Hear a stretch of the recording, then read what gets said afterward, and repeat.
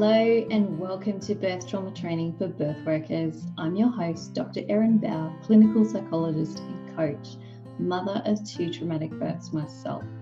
This podcast is all about helping the helpers and supporting and training birth workers to feel connected and confident to navigate birth trauma.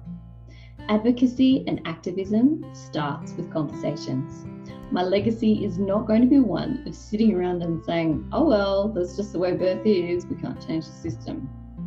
Let's raise our voices while raising our vibrations. Trauma work isn't all dark and shadow. We can find light in without making light of. I want you to find growth, passion, and purpose, to go back to the love, joy, humanity that brought you to birth work in the first place.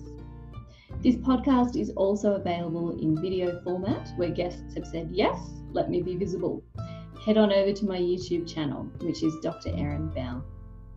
Before we start, if you've been enjoying this podcast and you're listening on iTunes, can you hit pause for a second and leave me a quick review? I want these stories and support and messages of hope and growth to reach as many people who are interested in birth as I possibly can. Reviews help the algorithm and show the podcast to more people. There's no money in it for me. This podcast is just a small part of me being the change I want to see. It's also an excuse to shift out of mum life and have meaningful conversations with other grown-ups who are maybe not as invested in fart jokes and Paw Patrol. I love stories. This is why I do what I do. This is why I do this podcast. Sharing stories can be such soul medicine. I really do believe that as healers and helpers, we cannot walk this path alone. We need support, a sounding board, and a circle, either a physical or a metaphorical one, for storytelling.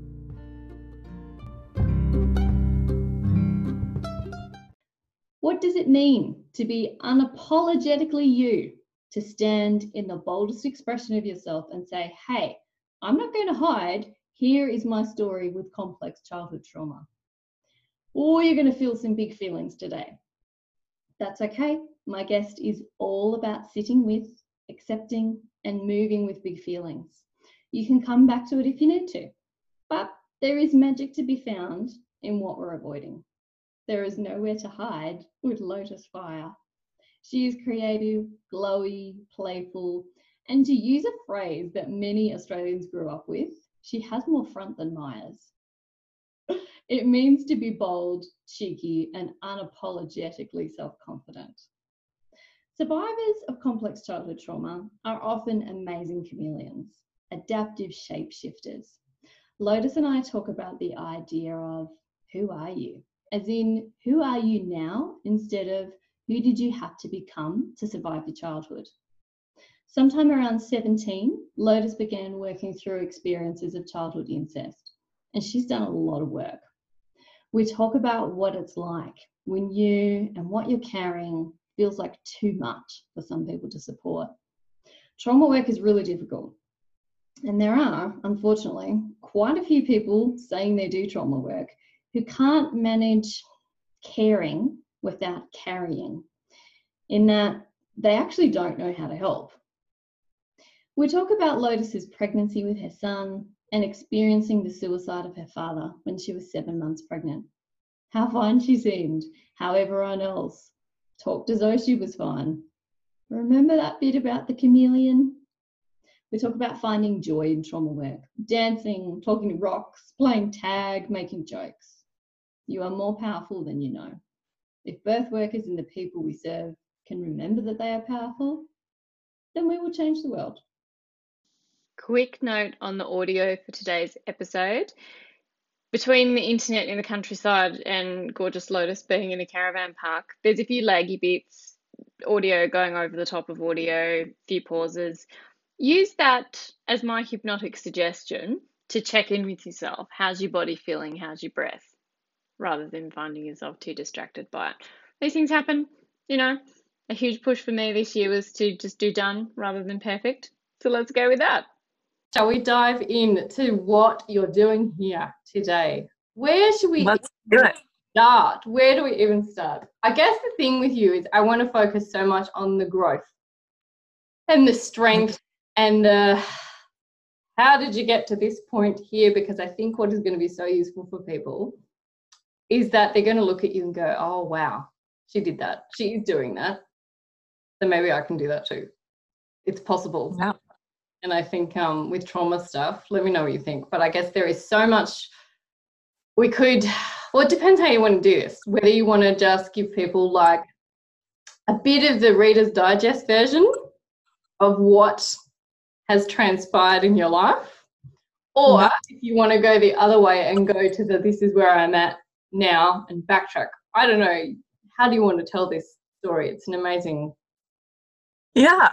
I don't know. We can start with the Reader's Digest. It doesn't have to be Reader's Digest. Start with like my, like right now, like today, my commitment kind of to this work and to kind of what being trauma informed and showing up daily for me can look like. So before the podcast, I was like, oh, podcast interview, it's scary. And but also just I'm so passionate about talking about this stuff. Like there was a guy, we're at a caravan park, and he was chatting to my husband, and they were having small weather chats, and my husband was talking about wanting to get kind of into stuff, and of course I went over there and like immediately like we're talking about trauma and like all sorts of healing modalities, and he'd been learning about microdosing, and I just like that's who I am. Like I live and breathe this way of life and getting into the deep and meaningfuls. And so I came back into the van and I danced it out. I shook my body and I went through a little emotion circle and just expressed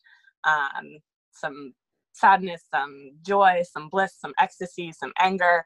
And I just moved with it a little bit. And that's a daily practice for me, because often I can feel really stuck and heavy by all of the stuff that I'm carrying day to day. And at different times and stages in my life, that's looked radically different. And I'm thankful for the shifts and for all the different things. But yeah, where I am now really started when I was 17.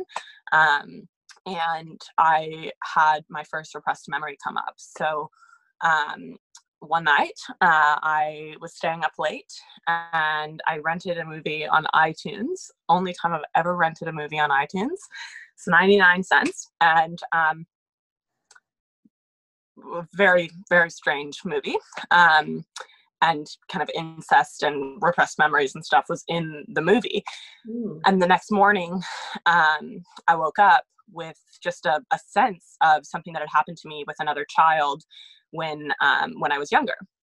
And I was just like, I watched this movie and then this is like, I just was so kind of caught off guard. And so I went downstairs. I was living with my sister at the time.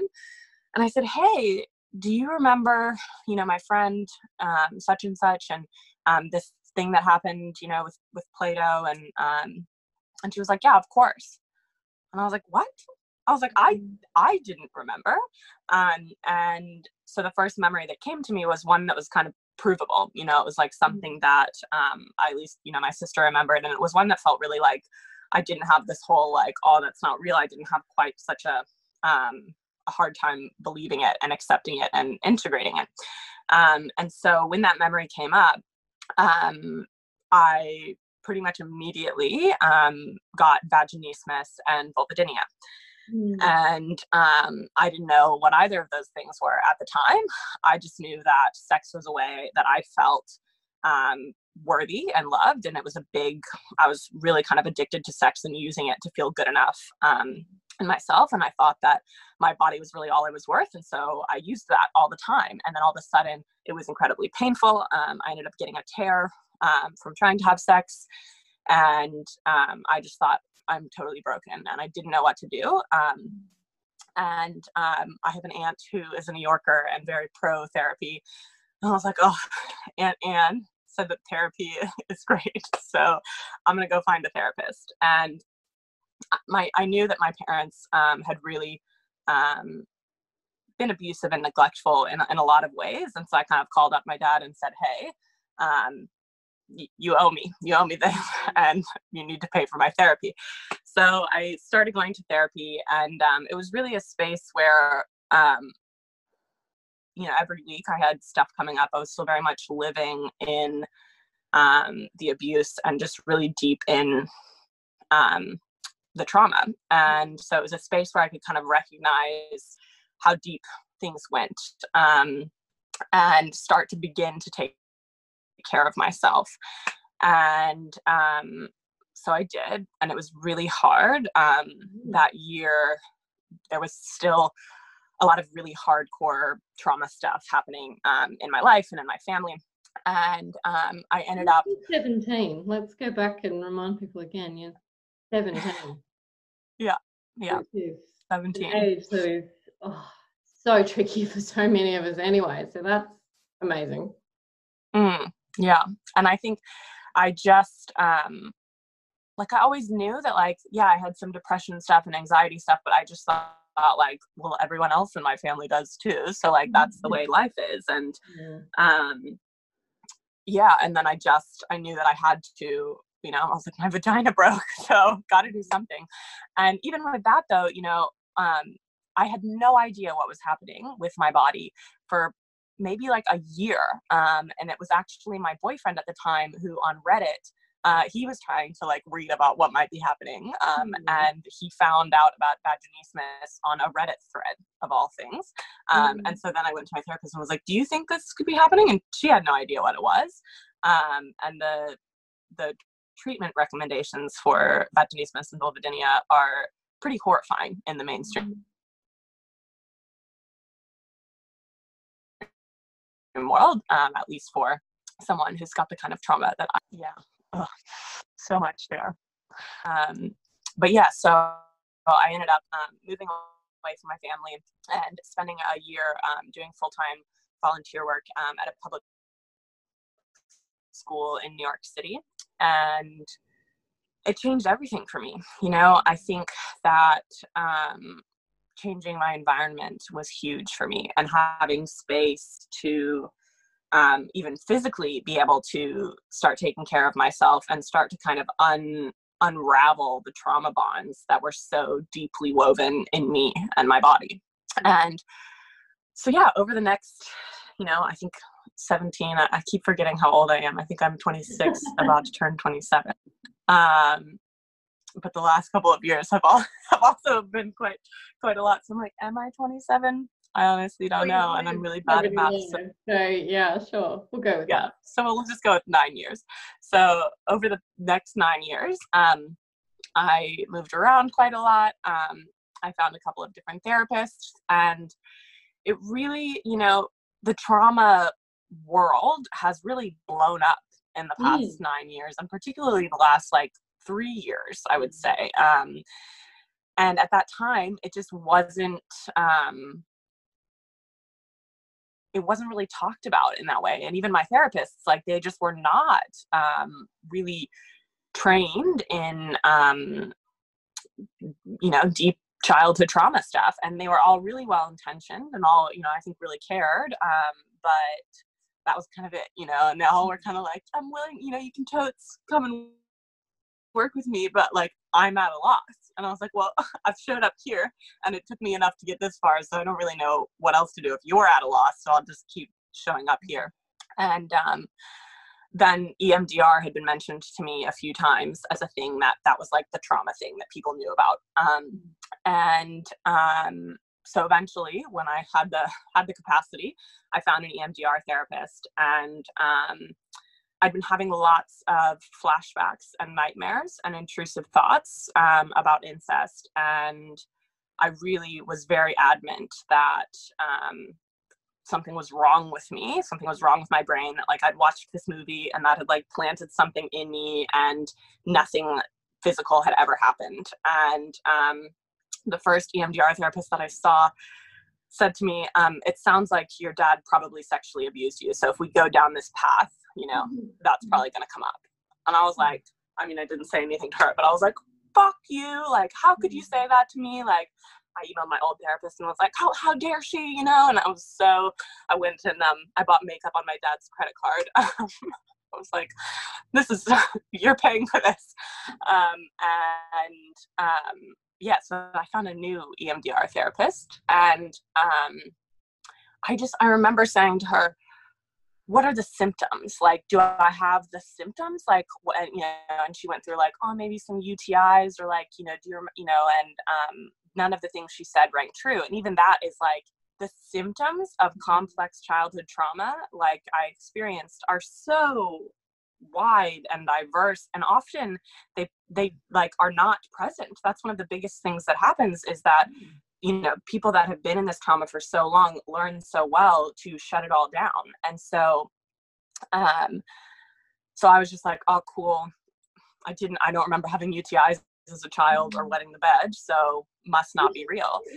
And it's like, oh, here's this thing that we can like cut you open, like metaphorically, literally, and see it. Is it there? Is it not? Oh, okay, well, it's a yes or a no. Like, it's just, yeah, it blows my mind that that's where it's so nuts. And it's like now, you know, like in the there's the like Bible of childhood sexual abuse for women. I'm blanking on the name right now.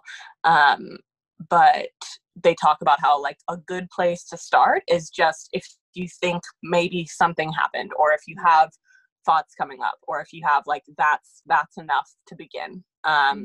And so yeah, over the next, you know, several years, I traveled. I lived in Australia for a little while. I lived in Sri Lanka. I had amazing experiences that were so healing outside of therapy. And eventually I moved to Nashville for a couple of years in America, and started doing EMDR there, and also was doing some art therapy, and built a really great relationship with the therapist that I was working with, which was really the most important part, I think.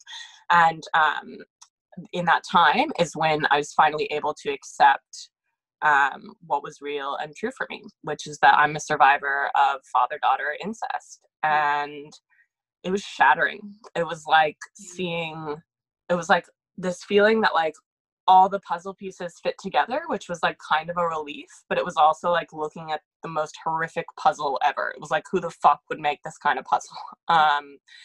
And I think that's something that kind of, for me, I think EMDR is really, it's like very measurable, and it's very, you know, like there are steps, and I think it's kind of like this tool that's outside for me. It's like this tool that was outside of me that I could go, oh, it's the EMDR that's helping. And even that, you know, that I was able to, through EMDR, accept this memory. I'm not really, it doesn't really feel right to me anymore for my healing process. I'm more into trusting what's coming up moment to moment and exploring with that and unfolding that. And I found that eventually I was doing a bit of EMDR in Melbourne as well, because I was really like, that's the thing that I need. Like, I need EMDR to be able to heal this stuff. And I realized that it was really like a kind of pushing myself. And I think kind of in a similar way, I think about it to kind of the way people take ayahuasca. And it's like, you know, you could go on a drumming journey, for example, and have a similar experience to ayahuasca, but there's a different element of trust in self in a drumming journey, because you're not taking some outside substance or using some outside tool, and you have to trust what's coming up in you, which is a process in and of itself.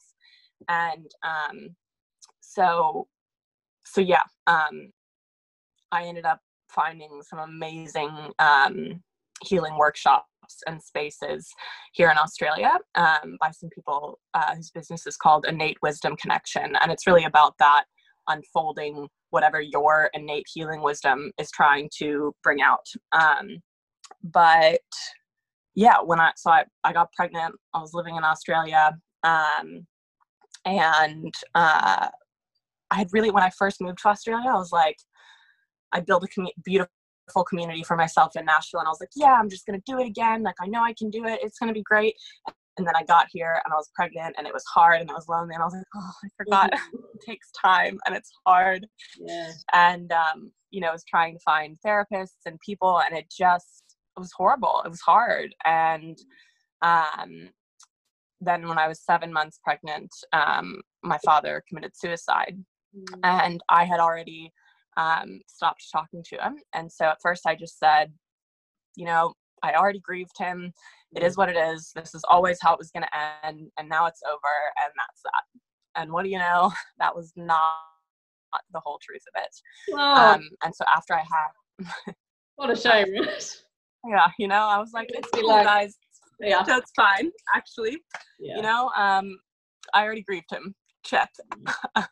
You know, all those old intense coping mechanisms of dissociation came in. And, you know, I think that was one of the really hard things for my friends and family and my partner, is that because of the degree of my developmental trauma, I have these intense skills of like, it's fine, guys, look, I'm really happy. And, you know, I did that for my whole childhood.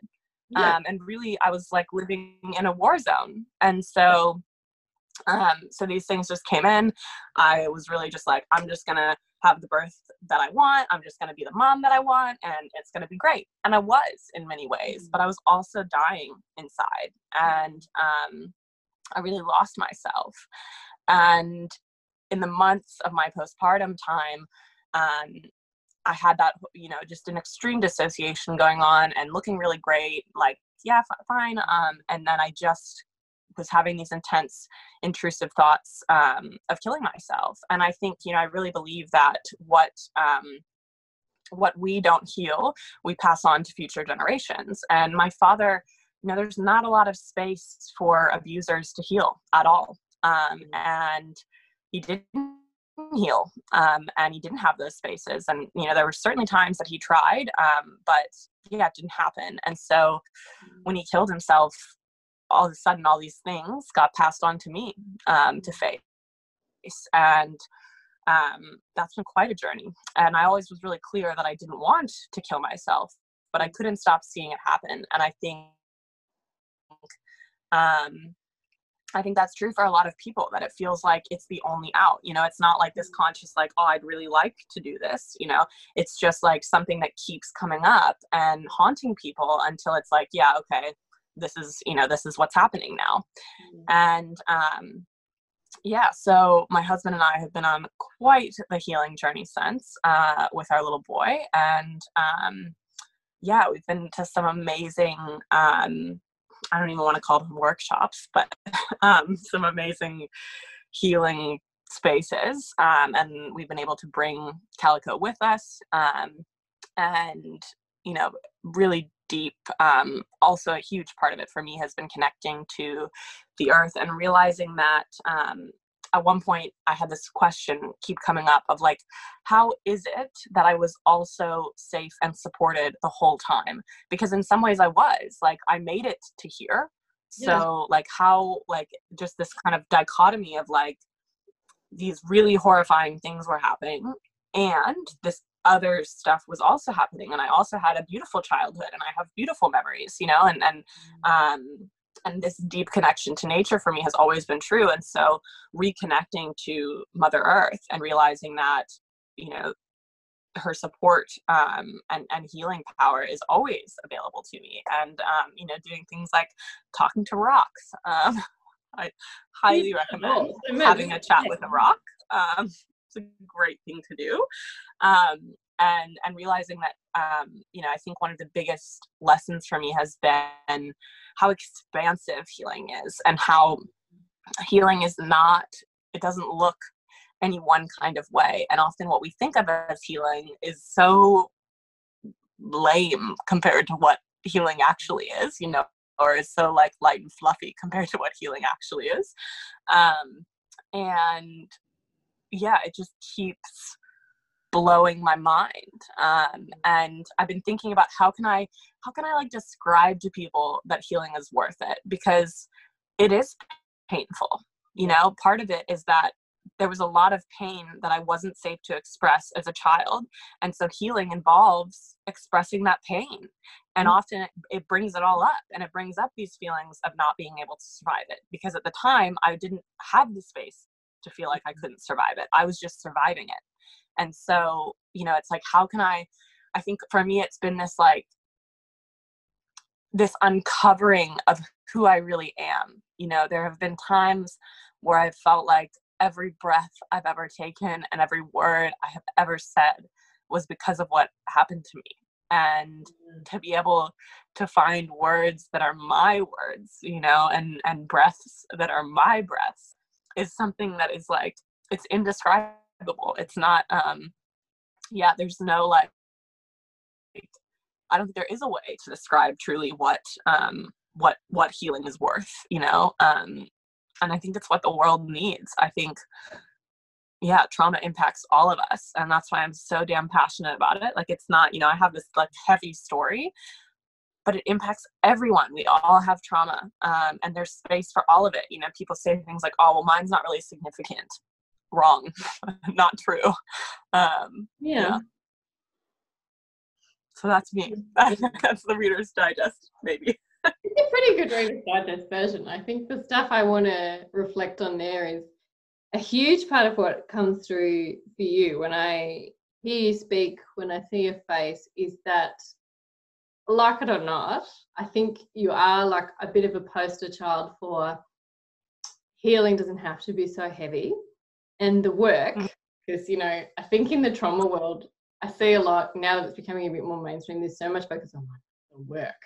And the work has to be like so deep and so like dark and so awful. And the work can really be, as you say, talking to rocks, laughing, finding that inner child stuff, having some joy. We can give ourselves permission to do the heavy stuff, sure, but then let it go and just live and get, as you said, find out who you get to be instead of who did you have to become to survival.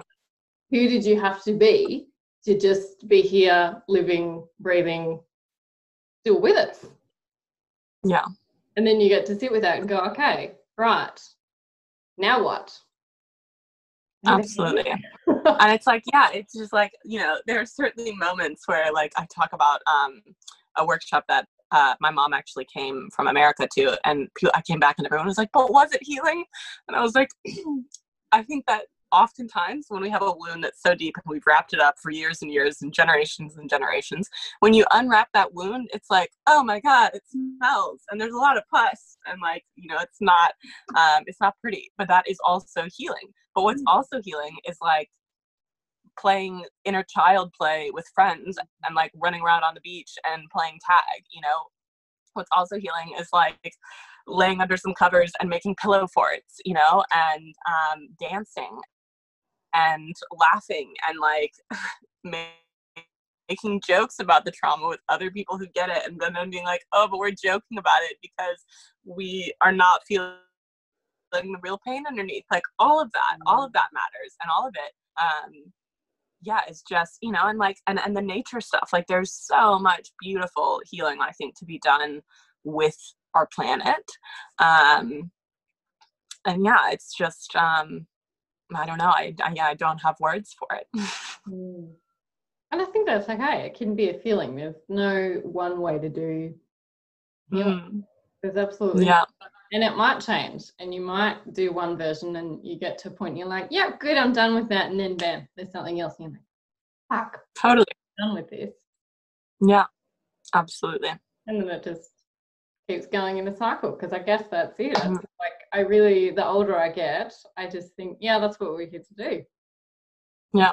And we are here to suffer and then figure out what it means and have some beautiful fun with it. Because otherwise, and I think especially at this time, like we're at this kind of precipice in the way I see it of culture shifting and, you know, environmental challenges and all these things. And if we want to create something new, you know, so many of the barriers to healing, I think, are from our culture and the ways that we've internalized it. And, you know, we're like, oh, I need to show up for that 9 to 5 and pay the car payment and, you know, do the rent. And, you know, we don't have space for community, and we're not living in tribes anymore. And we're disconnected from the fact that we're freaking animals. And that's all trauma in and of itself. And it prevents us from being able to do it. But if we can find ways and moments and just like tiny little seconds of doing it, then that's how we create something totally new. And I'm so excited to see what kind of new world and culture we create, because I really deeply believe that it's possible. It has to be. Like it has to be. And I think a huge why we have these conversations and why we do this stuff is because there's that next, well, like we've got kids It's that next generation of going, if you don't want to, yeah, as you were saying before, if you don't want to hand on the box of trauma and destruction and all the heavy negative stuff, all the big heavy rocks instead of the ones, then something has to shift. We have to do something different. Instead, they're like, you know, I see sometimes people, not all the time, but in that older generation, they're like, oh, well, you know, I'm going to die soon anyway. What? Yeah. I don't care that I could be going to be wearing like 400 factor sunscreen and not be able to go outside and yeah. Yeah, totally. But it's a thing that gets handed down, the scarcity and the fear and the all of that stuff. I guess if we take that back to birth, how's birth work, whatever version of that world you want to do? I think the two of them are like, they're different sides of the same coin, really. Birth. Oh, totally. Talk to me about how that's been for you. Yeah. I've always loved birth, like and mothering, and like I've just always, since I was little, I was like, if I get pregnant at 16, I'd be cool. I'm glad I didn't. Really, really, truly glad. But I just could not wait to be a mother and experience pregnancy and birth. Yeah, I was just like watching all the videos. Yeah, just a super big birth nerd always. And it's funny though, because when I thought about being a doula originally, I was like, oh, but that's like for other people. Like, I don't know that I could do that. But yeah, so for me, there's so much to be learned in birth experiences. And I think the fear one is so interesting. I actually just did an IGTV video about this because, like you said, we pass on the fear, and so many of us carry deep ancestral trauma around birth. And there's this whole idea going around about birthing without fear, and I think that that's actually not very wise. Like, if we have fear, let's move with it, let's express it, preferably before birth, but then also if it comes up in birth, we know what to do. Like, it's fine to be afraid in birth, it's fine to be angry in birth, so long as we're not holding it in and repressing it, because that's when it's going to cause, you know, issues, I think. But yeah, so for me, I had an incredible birth experience, and there are still lots of lessons from it, you know, and things that next time, you know, I would do differently. And it's interesting because I just, in America, I never would have birthed in a hospital system, because things are a lot I don't worse even there. need to explain that. I think most people are like, yeah, okay. America. So yeah, I was very questioning of the Australian system. Like, every time I went in, and like I just couldn't get over like getting a Medicare card, and like I was like, and are you going to charge me for this? And they were like, no, like they just thought I was so weird, and I was like, I'm gonna get a bill, aren't I?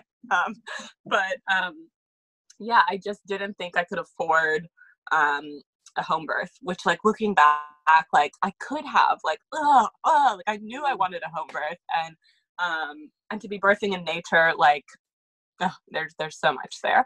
But yeah, I birthed at home on my due date for about 12 hours or labored at home. And I was convinced, I was like, very much like, it could be, you know, due dates don't mean anything, and, you know, it could be anytime. And I had no signs. And then my husband and I had sex.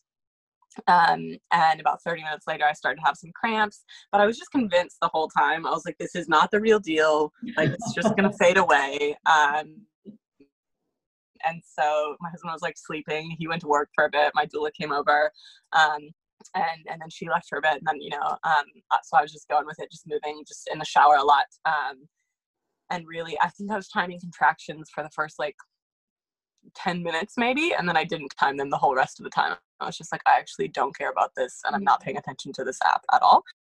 And then yeah, I just really didn't feel the need to go to the hospital at all, which, looking back, I'm like, you know, I had this thing of like, so I ended up pushing on the toilet. I just all of a sudden went, ah! And I was like, oh, maybe it is real. Maybe it's time to go to the hospital. And like, I was like, oh, I don't want to have a car baby, but like, car babies are great. Like, why didn't I just say, like, actually, I'll just stay home or have a car baby instead of the hospital?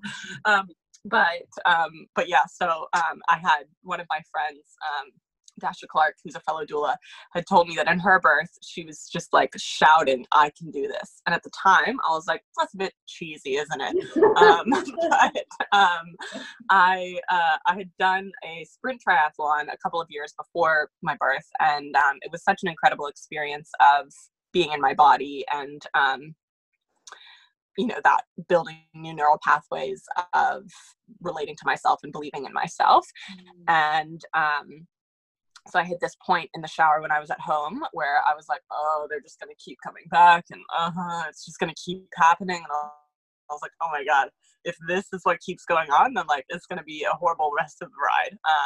So from that point on, I was like, I can do this. I can do this. They're going to keep coming back, and they're just going to keep getting stronger until my baby gets here. I can do this. And just on repeat, I was like, I can do this.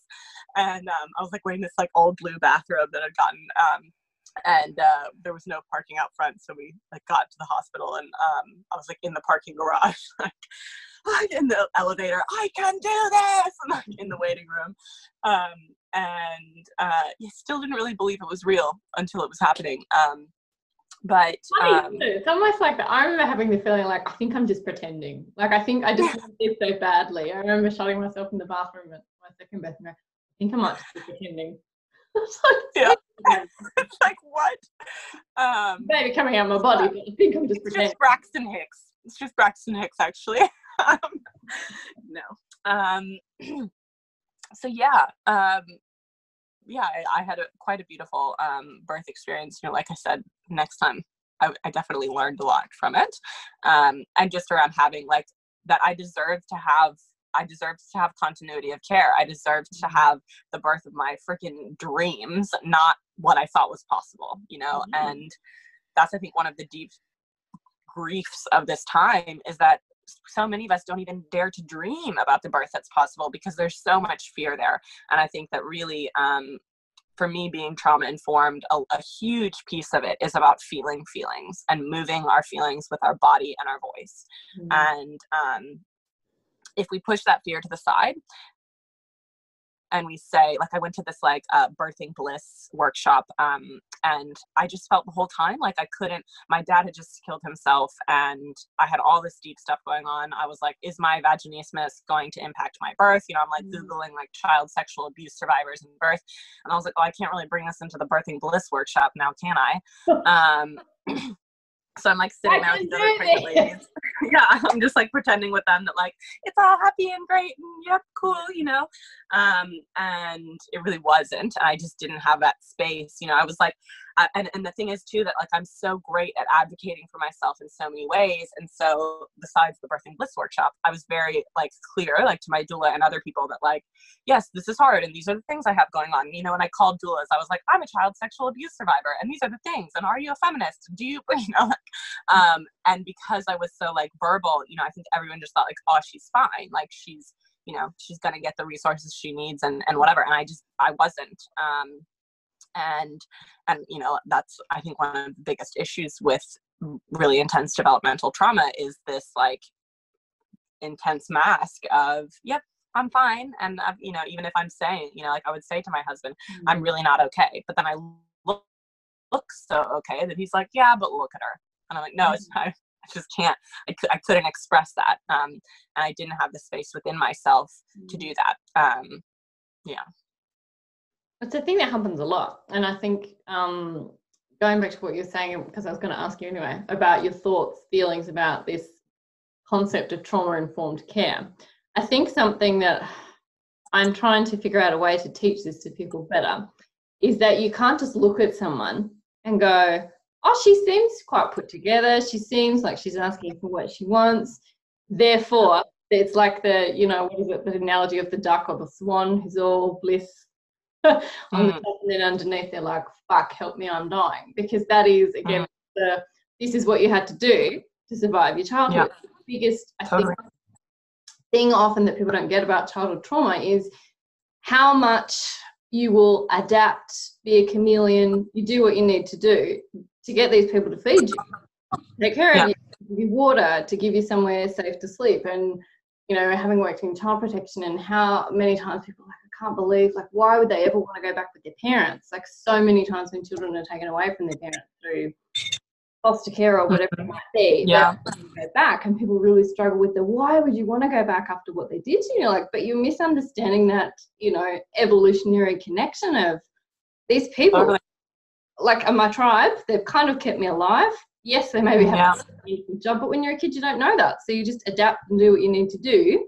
Yeah, and you want to help them. You know, I think that's a huge piece for me, is that, for, you know, I wanted to help my parents, and even in my healing, like and one of the biggest griefs for me around my dad was that now I have a space where he could have come and he would have had space for healing. And I, like, you know, this is a real controversial thing, and there are so many nuances here, but there were no other spaces before. You know, it was like, you know, some like death sentence stamp of like, you're the worst person. And like, he did horrifying things, you know, but it's like also so many of us that have experienced this trauma, there's such a bigger picture to everything that's going on. It's not like that, you know, there's just so much there. And there's rage and there's hatred. And sometimes I'm like, I wish that I had killed him, you know, like, so it's like, it's a very complex thing, and oftentimes people struggle to hold the complexities of it all, I think. Like, it's definitely not a black and white thing. And the grief, that there often is a real grief process for survivors as well, with the like, okay, yep, they're trying to compartmentalize. There's this version of one person, but then like the rest of the world is trying to make it into like this archetype that doesn't exist. Yeah, and this evil monster. And it's like, if he was an evil monster, one of you guys would have freaking noticed, you know, like maybe somebody would have helped. But no, instead, you know, like, and I think for me, there's this thing around, if like, I want to live in a world where there's space for healing for all of us. And if I don't live in that world, that means I live in a world where there are monsters and evil that, you know, are beyond repair. And that's just not my reality. You know, and sadly in our world, there isn't much space for it, which is why we see such huge rates of child sexual abuse and domestic violence and all this stuff. You know, it's like, we don't accept domestic violence. And it's like, oh, great, because it's happening everywhere. So great tactic there. Instead of like, hey, is domestic violence happening? Here's a safe space to explore what's going on in your family. You know, like that would be probably way more useful than like, I've just, as we've been driving, I've been seeing all these signs that say, we do not accept domestic violence. And I'm like, well, that's weird, because I bet it's happening in a lot of these homes right now. So yeah. And again, if you're going back to birth and supporting people and all that kind of stuff, it's like, yeah, the grief process of that for a lot of people, of having your support system, even if you can acknowledge and be cognizant, yes, my support system has got a lot of flaws, but it's my support system. And they're reactionary, like, well, let's just get rid of that. Let's just round everybody up and stick them on and instead of trying to work with it, which is, I mean, we're not like making out like that's an easy thing to do, but it's also people realizing that, yeah, working with people who have trauma might mean somebody who is very poised and together and asks for what they want and still struggles. Or it might be, I remember when I was talking to Erica Kramer about this, and how her kind of almost default for survival was like just rage woman, like pushing people like, you motherfucker, don't you do this, don't you do that, which is also like, oh my God, like, that's a trauma response, that's a survival response, okay, like not taking everything so personally. In that moment, it's not about you. So it can look like different things. I often think also about like kids in the classroom, and the kid who is anxious and sucks their thumb, and how so much people will easily warm to that, whereas the kid who's up on the desk throwing stuff at people and spitting, totally, like completely different response. And like, it's the same shit, it's just different packaging. So being mindful what packaging trauma might come in, I suppose, is a roundabout way of where I was going to with that. Yeah, totally. Yeah, like in my senior year of high school, I was absent by like, there are 4 9-week periods. And by the third 9 weeks, I'd been absent 70 days which is like, that's totally not legal. But my parents didn't care. I would just, at the end of the 9 weeks, I would go and get printout of the days I would miss. The attendance ladies knew me and they hated me. And I would write a note for my parents and I would say, please excuse, I've changed my name. So my name was Kevy back then. It was Kevin. It's a whole nother story.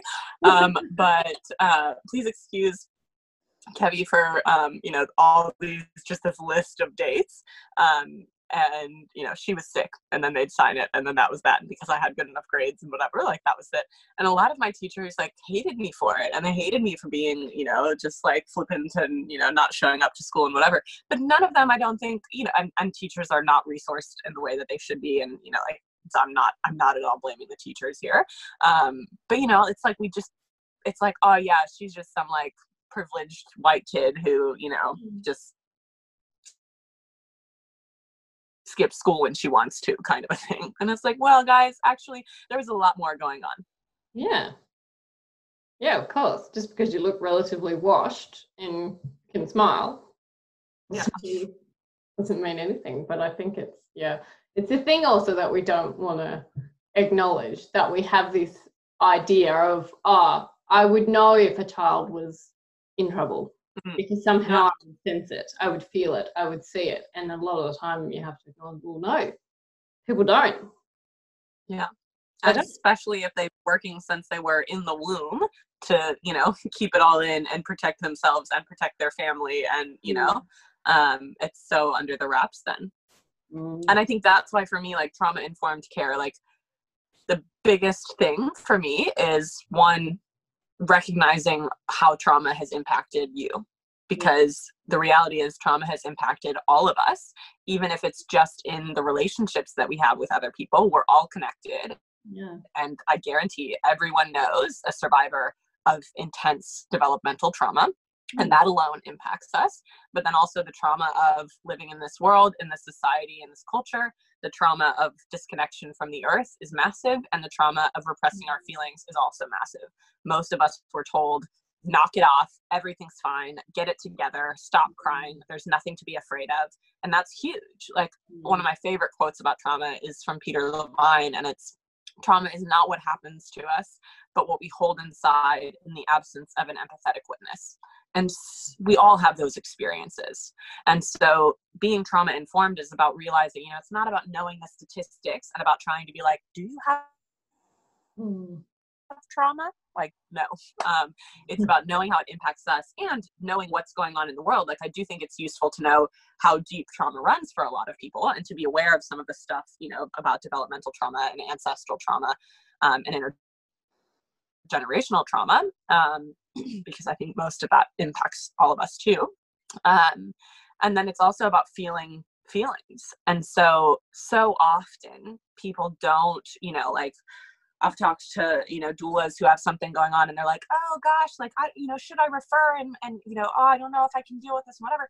And I'm just like, how are you feeling? And often they're feeling scared. They're feeling like a bit of shock. And, like if someone hasn't heard these kinds of stories before and someone brings them in, that's in your world now. It's in your body and it's your responsibility to move with it if it's come up. And maybe the answer is referring, I don't know, but what we can't do is just stay in our minds and move from there, because that's not trauma informed at all. And I think it's so important to move with those feelings and have spaces for ourselves to move with them. And it doesn't have to be, with a practitioner specifically working in that, but I think that can be really useful.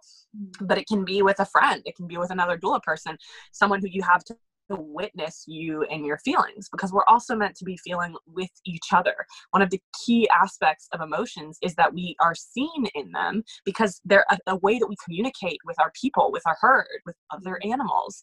And so moving with those feelings, most of us have quite a lot of trauma around, so it's hard and it feels like, oh no, I'll just do that later. Or actually, we have all these excuses and coping mechanisms around like, oh, I actually feel a lot, I cry quite a bit, so I'm good there. I'm totes a feeling person.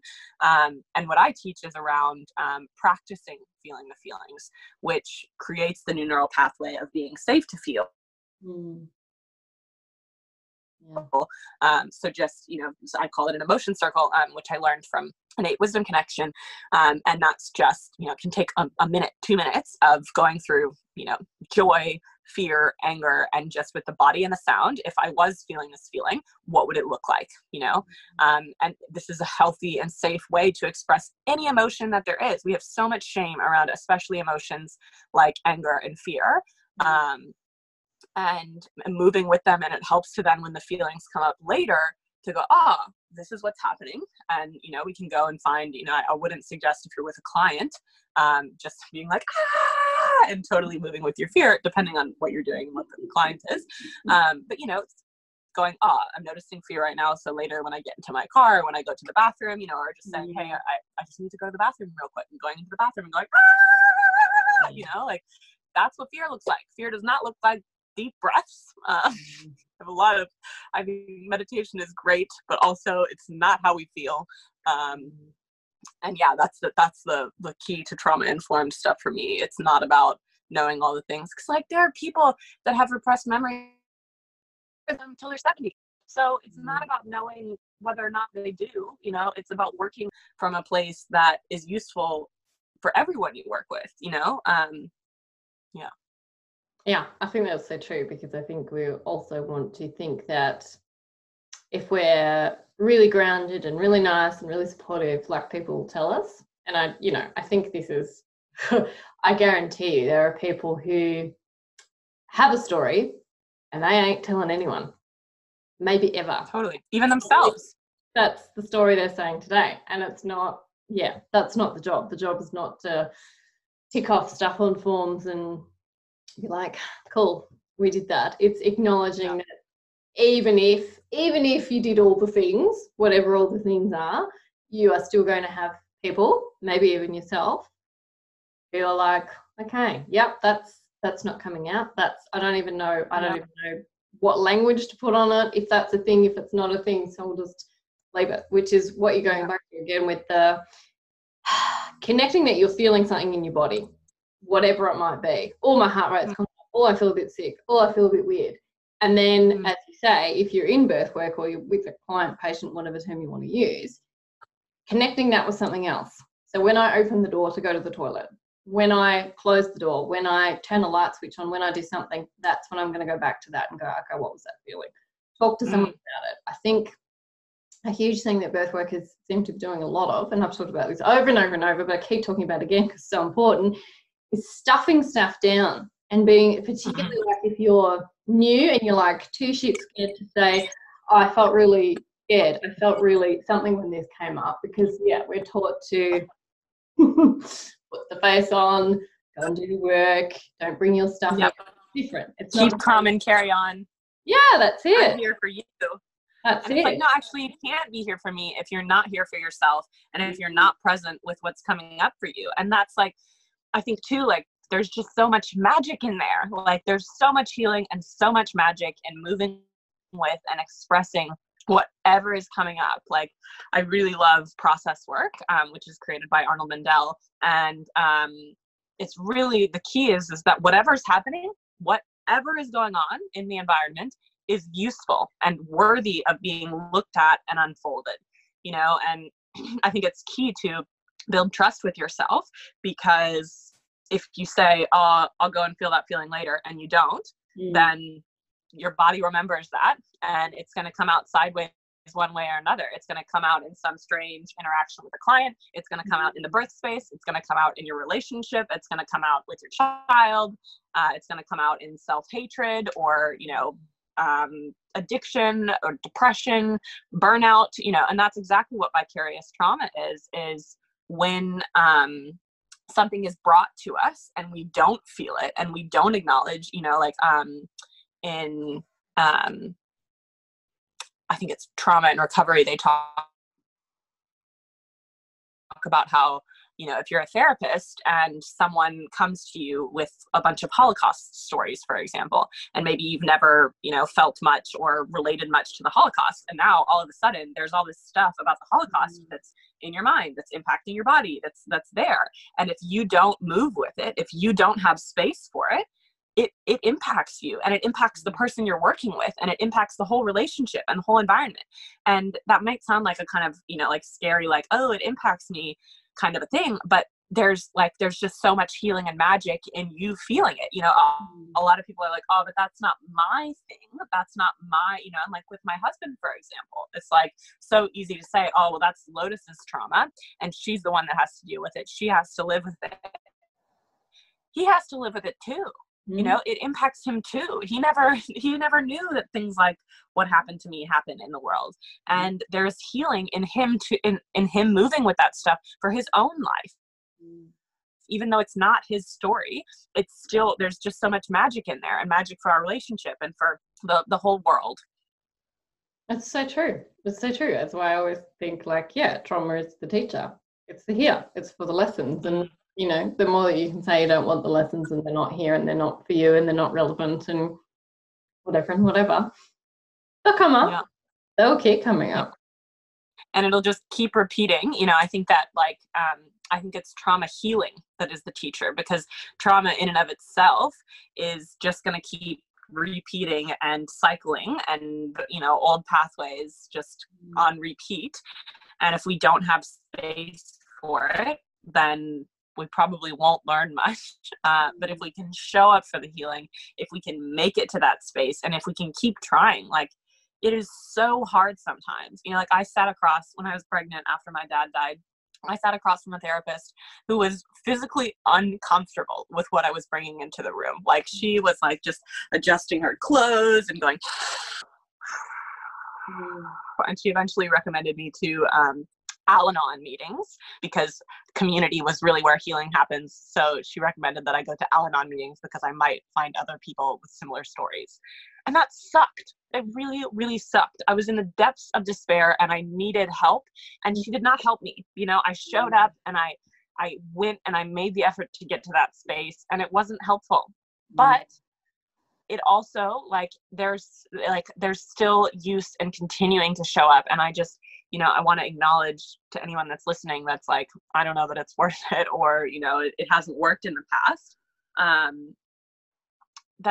that there's still magic out there, and there's still hope, and whatever has happened in the past is useful to be unfolded and is useful to be worked with. And there's so much possibility in healing. And we feel so blinded often by the trauma, because it tells us like, no, don't look at me. That's what all the coping mechanisms say. And, with people with repressed memories that don't want to look at stuff, like, I get it. And it takes so much courage to be able to say, this is true. And for me, like, there will always be parts of me that say, no, it's not true.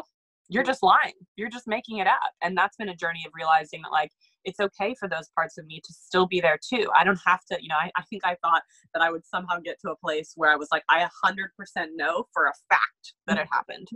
I don't think I will ever get there, and that's okay, because these other parts of me kept me alive for so long. And I have power to negotiate with them and to say, hey, I hear you and I need a bit of space from you. Can you please shuffle aside a bit? And I can grow these new patterns as well.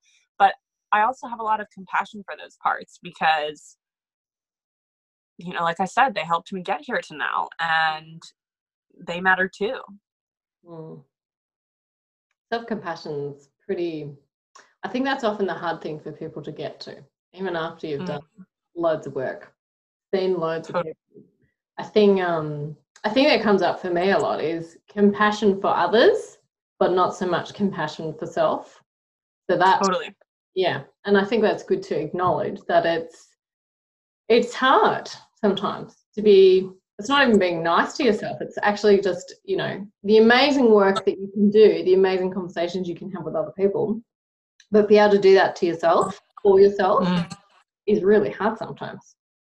Totally. It is so hard. And I think it comes back to, like, Brené Brown talks about how we can, tell our children all these things, and we can tell them to be compassionate, and we can be compassionate with them all we want. But if we're not compassionate with ourselves, at the end of the day, that's what they're going to see, and that's what they're going to learn. And most of us did not grow up with parents or adults around who were compassionate with themselves, because they had trauma too. And so as much as we've seen people being compassionate towards other people, it's that thing of like, if the adults that were around us weren't doing it for themselves, then that's what we learn from. And it's like, there's so much pressure, I think, around self-love these days. And I'm all for it if it's real. I'm also not for band-aids. And I think a lot of what happens in a lot of the work is a bunch of band-aiding and wrapping and new masks and new, you know, it's like, oh, now I fit into this and now I love myself. And it's just, there's still a lot of wounding and, you know, like I say, pus and, you know, rotting flesh underneath the self-love. And it's there all along. And so if what's real and true for you is that you hate yourself, move with that. And acceptance will come. And, you know, having people around you who can invite you to be compassionate with yourself. And like I was at a workshop recently where we did quite a bit of shadow work, and I actually I have these skulls. I have a little altar next to me. I found 2 skulls. This is one of them, and my intuition led me to them. It was so strange. Never found a skull in my life before. This is the other one, and I was like, what are these skulls here for? Like, what's going on? And what I got was that it was about the shadow. And so then I was like, okay, well, what, you know, the shadow is about what we're unconscious of. So it can be a bit of a tricky thing to work with, because it's like, if I'm totally unconscious of it, how can I find out what it is? Yeah. So over the workshop, I was, you know, reflecting onto that and, you know, asking for guidance around it and stuff. And one of the things that came up for me that was the shadow was self-compassion. And I was like, oh God, you know, it's just, I have so much resistance sometimes to it. And to the inner child work. And, you know, like, I love that stuff and I love doing it with other people, but so often with myself still, it's like, oh, do we have to? And yeah, it's hard, and it's hard to, and it's a lot easier to pretend that I do, or pretend that I'm this way, you know, or to put a Band-Aid on, or to use positive affirmations. And I think affirmations can be useful if we felt the feelings, because it's like, if there's an old neural pathway of, I'm not good enough, I'm what's wrong with the world, you know, that's one of my big ones, like, it's my fault, this is happening because I'm bad. And if that's the neural pathway, and I just throw at it a bunch of, I love myself, I love those neural pathways, like, I don't care what you're doing over here, like, you can fluff around with that all you want. But if I move with the feelings and I express my shame, and I'm like, oh, I'm not good enough, I'm a trash whore, I'm horrible, like, that's often what shame looks like, then I can help to kind of release that neural pathway and loosen it up, and I can become more conscious of that neural pathway, and that's how we can create new ones. And so then I can bring in some positive affirmations or some other practices, or, you know, because I have a bit more space for it. But if I don't feel the feelings with my body and my voice, not my mind, then there's no space for it. So I mean, you can still, like, I do think it does work in some kind of Band-Aidy way, but I think underneath there's still a lot of self-hatred going on for a lot of us. Oh yeah, I would agree with that so much, because I think it depends on the context in which you do it. And I think yeah, any of us can sit in the warm bubble bath and do the affirmations, but if you're rushing through it and you're like, yeah, for me, a lot of my resistance comes around like that, oh, like, it's cheesy, it feels icky, and it has to come back to that, like, no, hang on, like, that whole history of being rushed through every self-care thing in your life. To slow down and actually take care of you means acknowledging, like, that you're worth taking care of, which for a lot of us, funnily enough, who go into helping, healing professions, love taking care of other people, get so much validation and joy and good, warm, fuzzy feelings out of it, but we don't like doing that for ourselves because we're not worthy. Yeah, we're not totally. Or we're unlovable, or whatever it might be. Yeah. I think that might hit for some people when you're identifying with that, like, oh, I'm so good at doing that for other people. I can give people lots of lists of affirmations and wonderful self-love things to do. But yeah, are you just like looking at yourself sideways in the mirror when you're reading it and going, yeah. And often we don't even realize it, you know, we're kind of unconscious of it, and we just, you know, put these new Band-Aids and masks and shove more stuff, and it's just more under the surface, and we don't even realize how much deep self-hatred and wounding there is there. And, you know, that's a big ancestral one, I think, especially for women, and, you know, people of color and trans people and any marginalized group. I think it's huge, all the shame that we carry around who we are and what our bodies are. And, you know, we have all this freaking advertising everywhere. And, yeah, I think also for me, around the inner child stuff, I have this big, like, oh, it's childish, you know, and that's like, I was like an adult from age 2, you know, I was like, oh, look how mature, you know. I think a lot of people with developmental trauma get that, like, wow, you're so mature. Thanks, it was the trauma. But yeah, I have this huge, like, it's childish thing. And I think for me, a big helpful practice has been stepping into adult me, because often the resistance that's coming up is from a child part of me that doesn't think it's safe, you know, that's like, this is childish, nobody, you know. And it's often like my grandfather and my father's voice, and, you know, being like, this is dumb, this is just silly, you know, knock it off. And so coming into the adult me and being like, I'm here now. I see that you don't want to do this. I see that this makes you uncomfortable and that you're scared and that you think it's weird, but I want to do this because it's important to me and I care about my healing, and I'm here now. You don't have to drive the bus. I've got the wheel. In fact, I don't want you to drive the bus anymore. It's dangerous.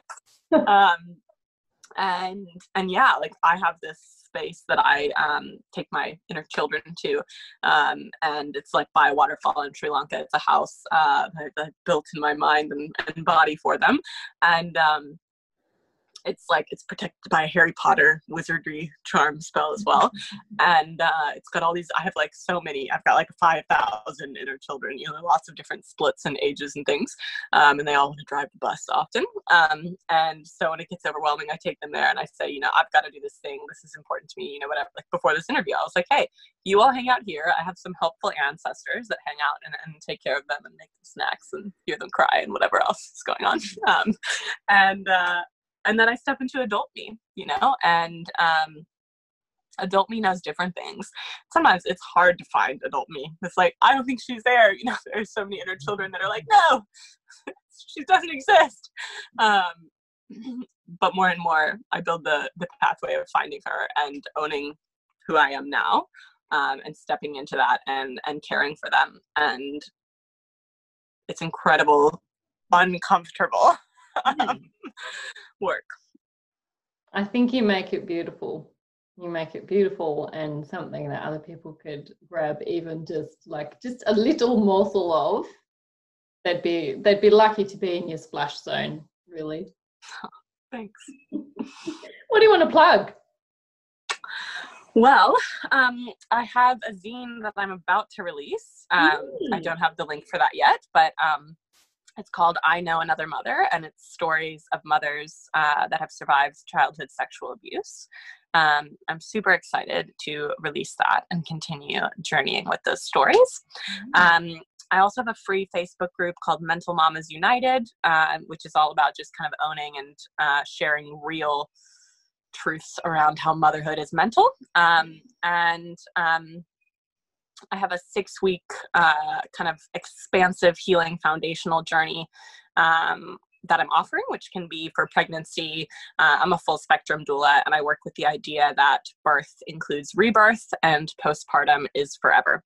So anything is really welcome. And also, I also work with the idea that motherhood and mothering is a stage in life for many of us. And so, you know, I work with people that don't have physical children earthside as well, that are in the time of, you know, early 20s, late 20s, 30s, whatever. And yeah, I do a lot of work with child sexual abuse survivors as well, and people that just want to feel feelings. Emotional expression is one of my big things.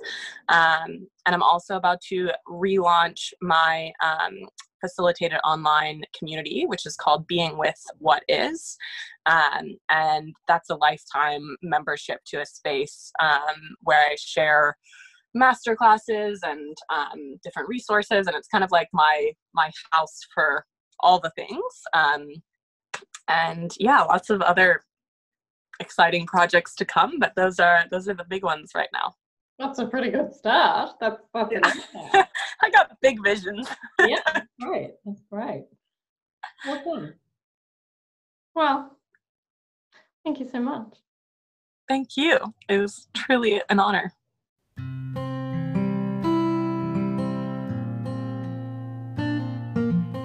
Take time to move today's conversation through your body.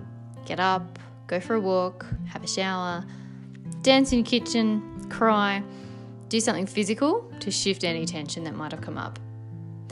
I've been working with survivors of sexual assault, abuse, and all sorts of trauma for over a decade. So if you want support, we can totally do this together.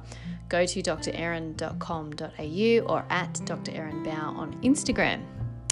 Birth Trauma Training for Birth Workers, the course, is about to start soon. I'm beta testing it at the moment, so stay posted. It's nearly ready. Again, you can head to drerin.com.au for updates. And if you want to work with Lotus, who has had so much experience with trauma and also growth and healing and all of those good things, find her at The Lotus Fire on Instagram and thelotusfire.com. Now, hope is a doing word. My hope is that warm, empathic, intuitive workers will stay in birth, but we need to do something. Take a big step up. Work on some of the fears that you have. To stay in the helping and healing professions, you really need to level up your self-care and support. And if you're struggling to even do Human 101 with sleep, nourishment, rest, so on, how are you going to serve anyone? You owe it to yourself and the people that you serve and that you work with to make sure that your cup's running over and you're thriving. This is my jam. This is my stuff. Reach out to me, drerin.com.au, or again, at Dr. Erin Bow on Instagram. Thank you for making some time for yourself to do some uncomfortable stuff. That's how we learn, that's how we grow, that's how we learn. Oh, it's a beautiful thing. I thank you so much for allowing me to speak my passions and do my soul work.